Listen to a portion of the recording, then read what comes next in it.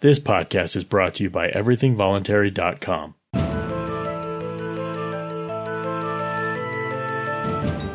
My name is Skylar Collins, and this is Thinking and Doing.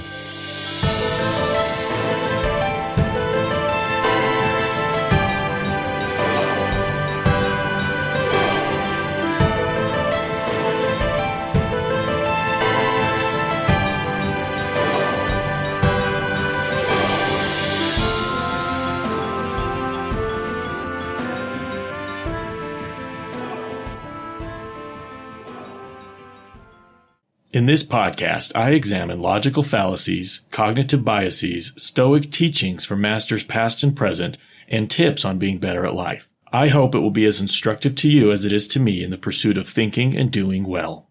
If you'd like to kick back a small commission from every Amazon purchase you make at no extra cost to you, please use and bookmark our special link at amazonevc.com. That's amazonevc.com. Hello and welcome to Thinking and Doing.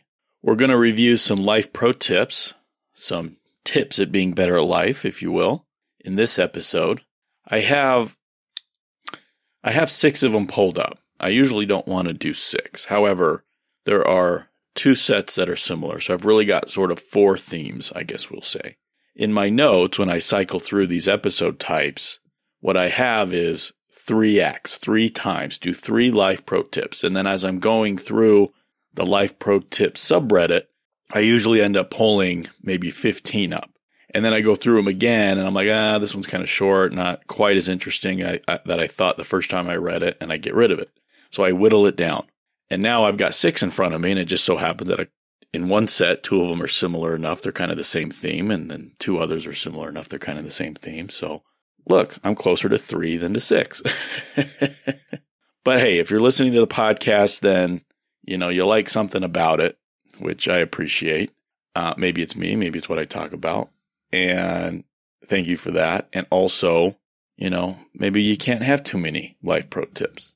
I think these things are interesting. I think I can say a thing or 2 about them and fill out this episode. So that's what we'll do.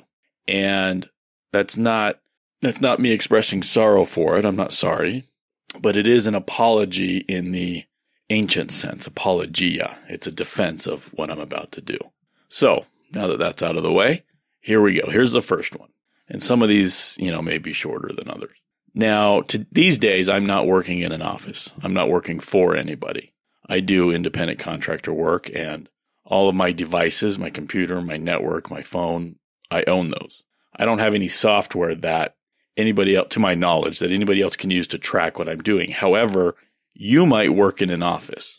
And if you work in an office and you use your company's computers or cell phones or any other device, you should be aware that you have absolutely no privacy. The company, your company, the people you work for own the devices, they own the network, and they may monitor every email you send, every website you visit, and everything that you do. This is just knowledge that everybody who works in an office, who works with somebody else's devices, computers, cell phones, so forth, should be aware of. And they should be aware of it so that they can be careful about what they send. Okay, it would be difficult. Some things could be very difficult to explain if they're brought up. Why did you send this? So if you want to communicate with a colleague, for example, about something totally unrelated to work, it's probably a good idea to get their personal email address. And from your personal email account, your Gmail, you can send it to them. Now, I don't know. I mean, every company is going to be different. As far as the email sent through their .com, right, through your work email, that's all going to be easily viewed by the people in IT and by management if necessary. If you've got, your work open, but you also happen to have your own personal email open, like Gmail, in another tab, in another window on the computer, and you're sending emails from there, they can probably see that you're in Gmail, but Gmail has its own security, right? Its own security layer, and they probably can't see specifically the emails you're sending privately. So they may or may not have a problem with you having Gmail open. If you're keeping your eye on your personal email, maybe not. So, people in IT obviously can see it. People in people who work for companies or in industries that do software probably are very familiar with all of this, but regular folks who just, happen to be using their computer in an office or receptionist or bookkeeping or some other, customer support capacity may not realize. So be careful. That's the first life pro tip. And that was by this user MVS Open. So I'll link to these as I think I do for these episodes, because there's usually a lot of really good comments after that. Sometimes people have horror stories and stuff like that on, when they missed this advice and they got in trouble for it. So I'll link to the original source. And okay, the next two, these are related, so I'll go through each of them. It says, to be more productive, it can be helpful to think of your future self as a separate person who you can do favors for. I like that. It says it can be easier to feel motivated to help others rather than helping yourself. For example, if you don't want to do dishes in the evening, but you know how bad it makes you feel when you wake up in the morning and see a sink full of dishes, you can think of doing the dishes as a way of helping out your future self, not to feel bad in the morning, rather than thinking about it as a task you just don't feel like doing at the moment. I like that. It's one of those things where you can think about your past self and maybe a failure or a mistake, and you can kind of feel annoyed or get angry at your past self as if it was another person who did this to you, right? And you were a different person. Every moment that goes by, you are a different person because you're changed, your environment changes. Cumulatively, you are different. So what you've done in the past, it is like a different person has done it, but it has an effect on you in the now. And in that same way, what you do now will have an effect on you in the future. So I agree with this, that it can be really helpful to think about what it is you're doing today and how that will affect you later, tomorrow, 6 months from now, a year from now. I sometimes think back to times when I had like an exercise routine and I did it for a while. Okay, maybe a couple of weeks, maybe a couple of months.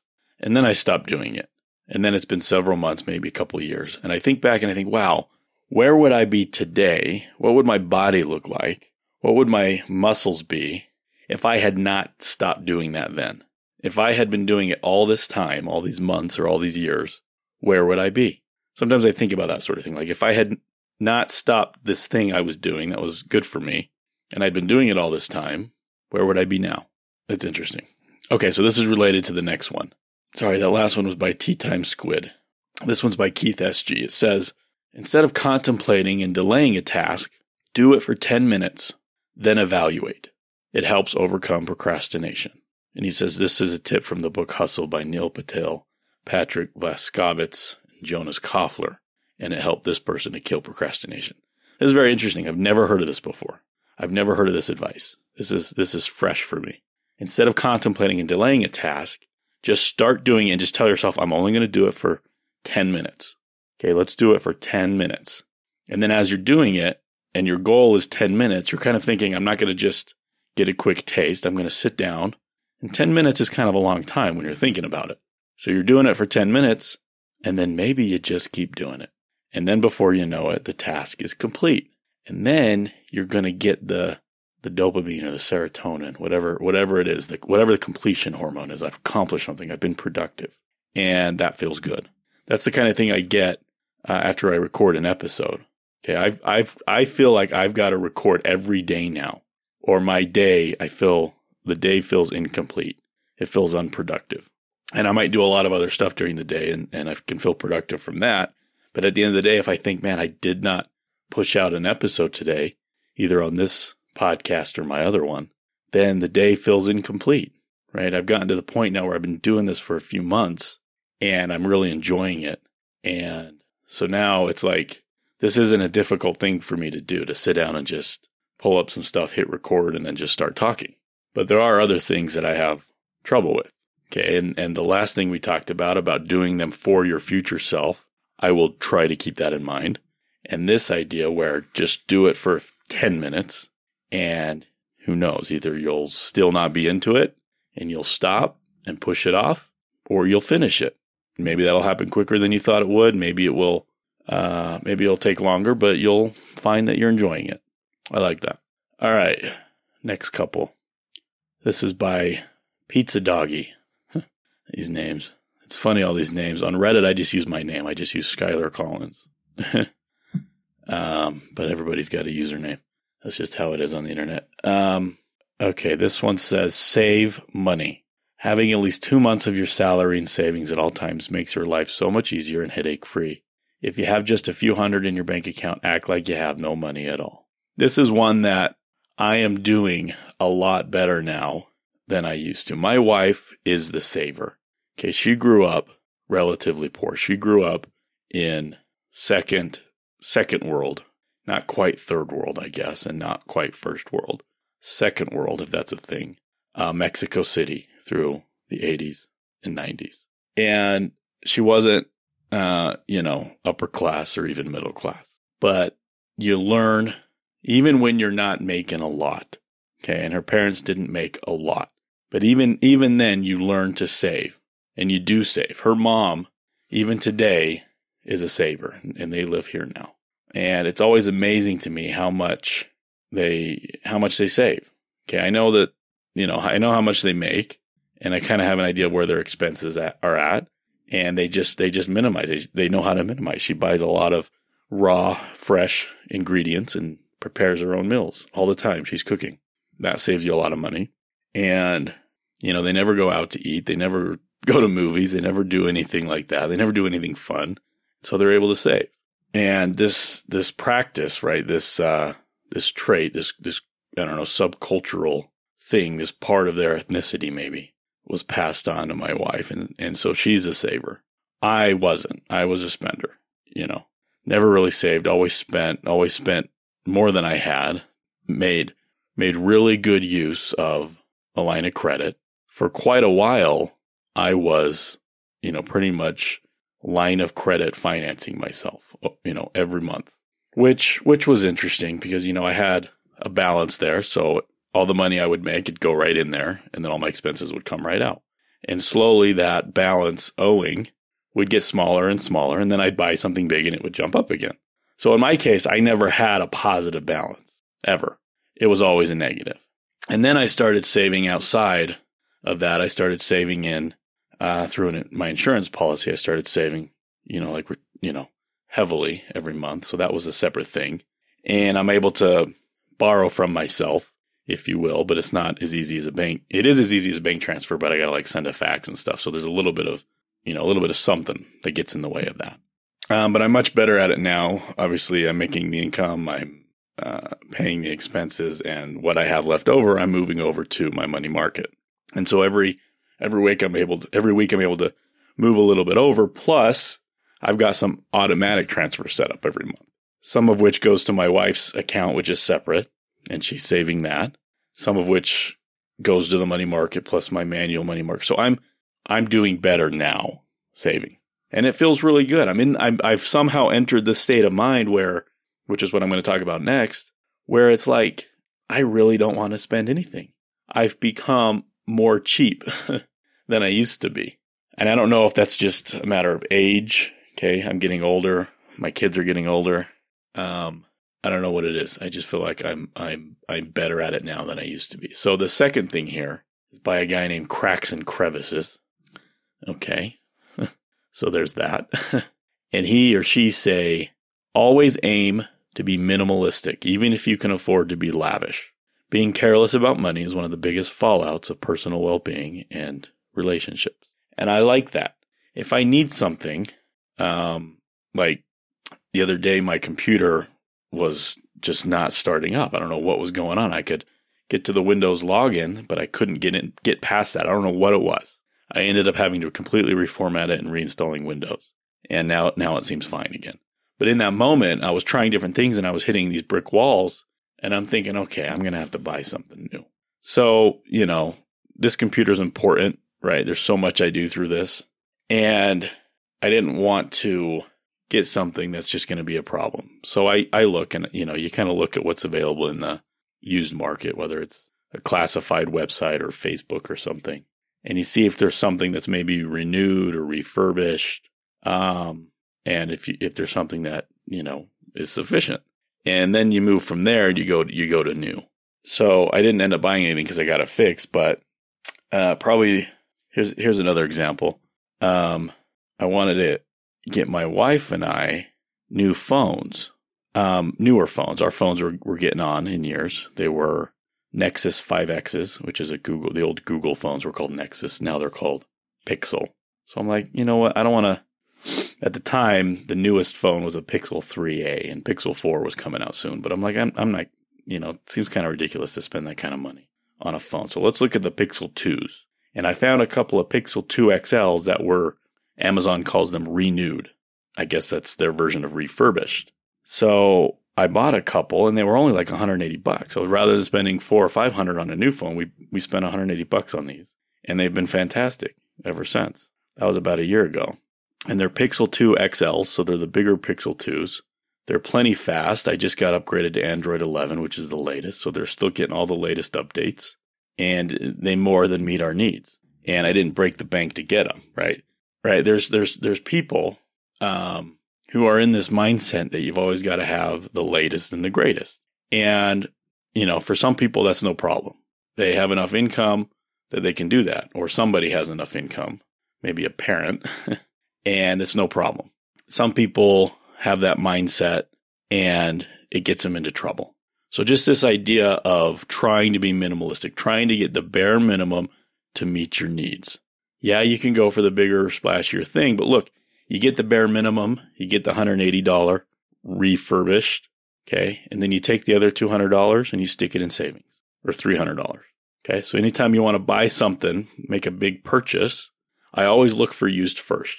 I always go used. You can find really good deals. You can save a lot of money and you can get a really good product. It may take a bit of hunting if it's like a vehicle or something, but it'll be worth it. And then you can take the difference in what you would have spent and just stick it away. Forget about it. That's another thing that my mother-in-law does. Whenever she happens to have cash in her pocket, she'll fold it up and she'll hide it somewhere in her house. So when you're in her house and you're looking for something, you're opening drawers and cupboards to try to find a particular bowl or plate or something, you'll come across cash. And you're like, oh, here's another 20 or here's a 50. It's a very strange thing. And sometimes I find it in my own house. So I know my wife does that sometimes. She's better at keeping it in one spot than my mother-in-law is. My mother-in-law, it's just everywhere. And we lived with her for some time when we were renting our house out on Airbnb for a while. And I would just always come across it. I would never pocket it because it's not mine. And if anybody tells you different, they're a dirty, rotten liar. Okay, last one. I really like this one. This is by NOC Shark Nurse. Knock Shark Nurse. And I really like this one. This one is very close to my heart. And it's one of the things I talk about all the time on my other podcast, Everything Voluntary. This person says, love your children for who they are, not for who you want them to be. And they go on. They say, as parents, it is natural to want your children to be shaped and molded into your own likeness.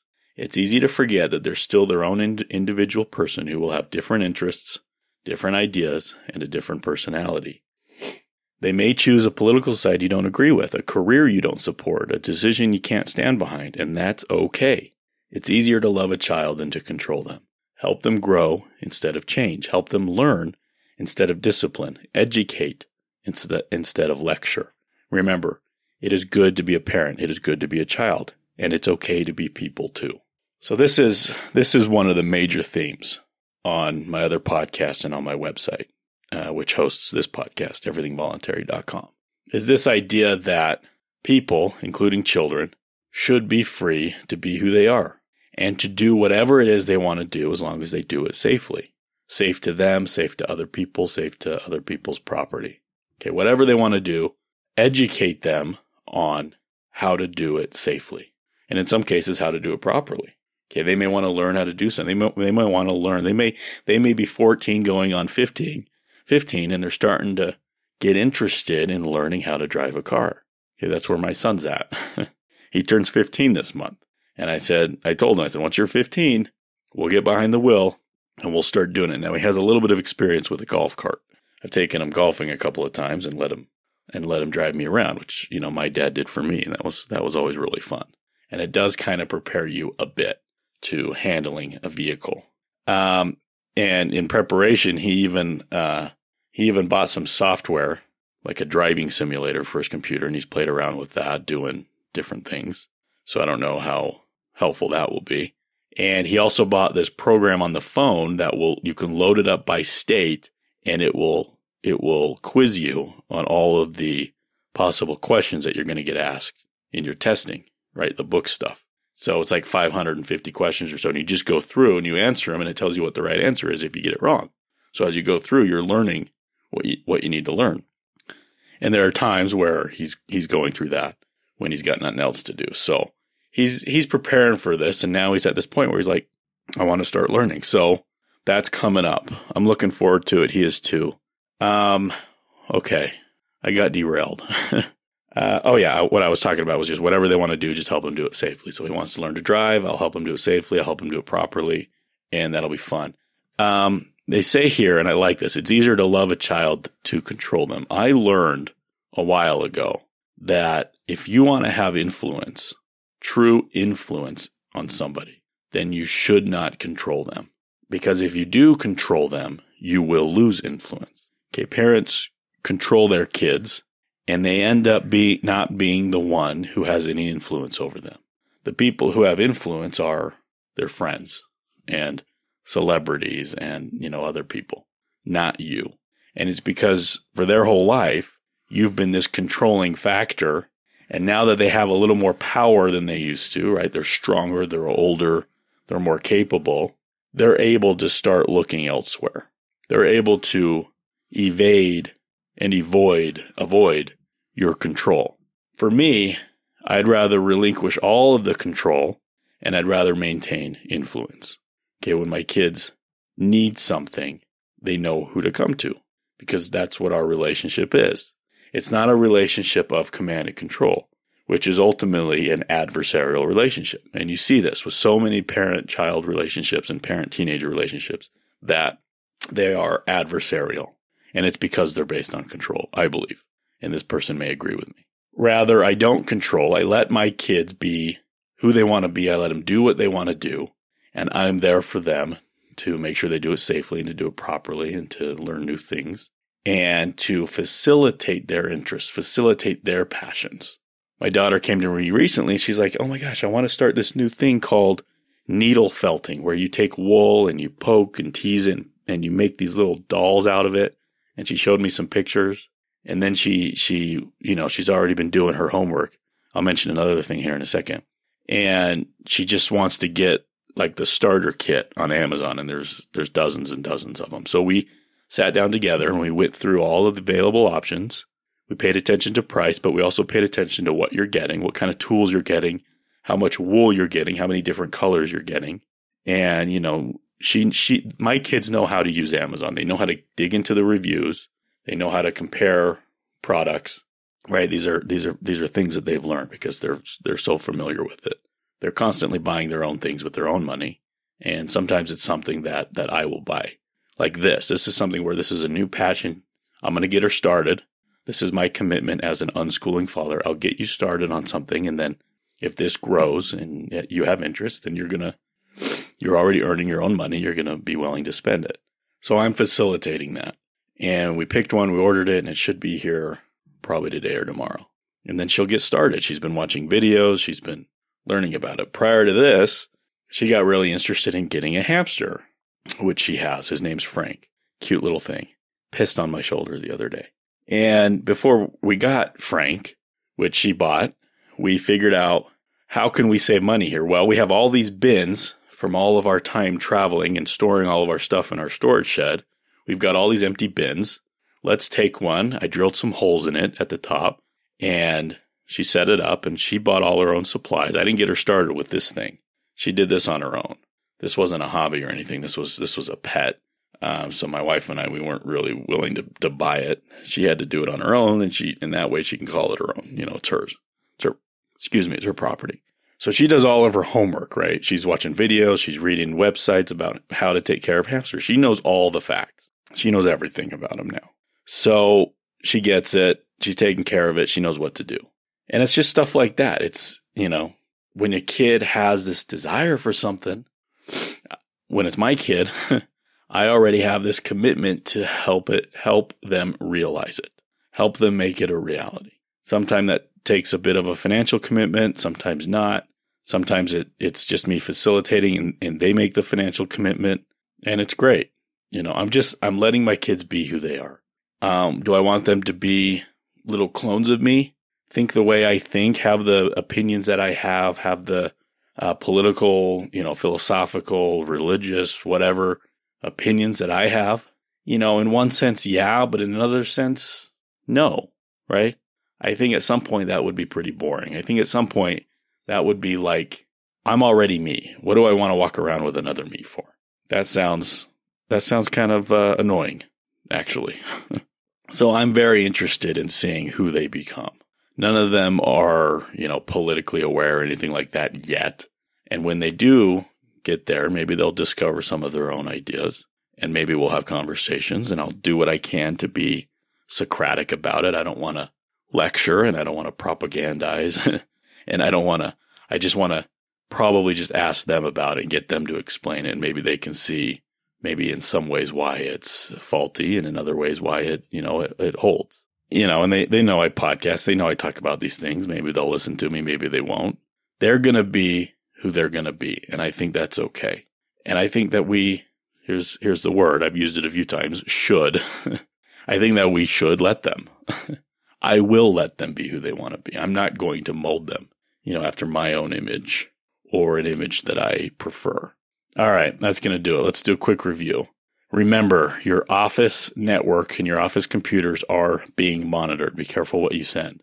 That was by MVS Open. And then we learned to think of your future self as a separate person and do your future self favors.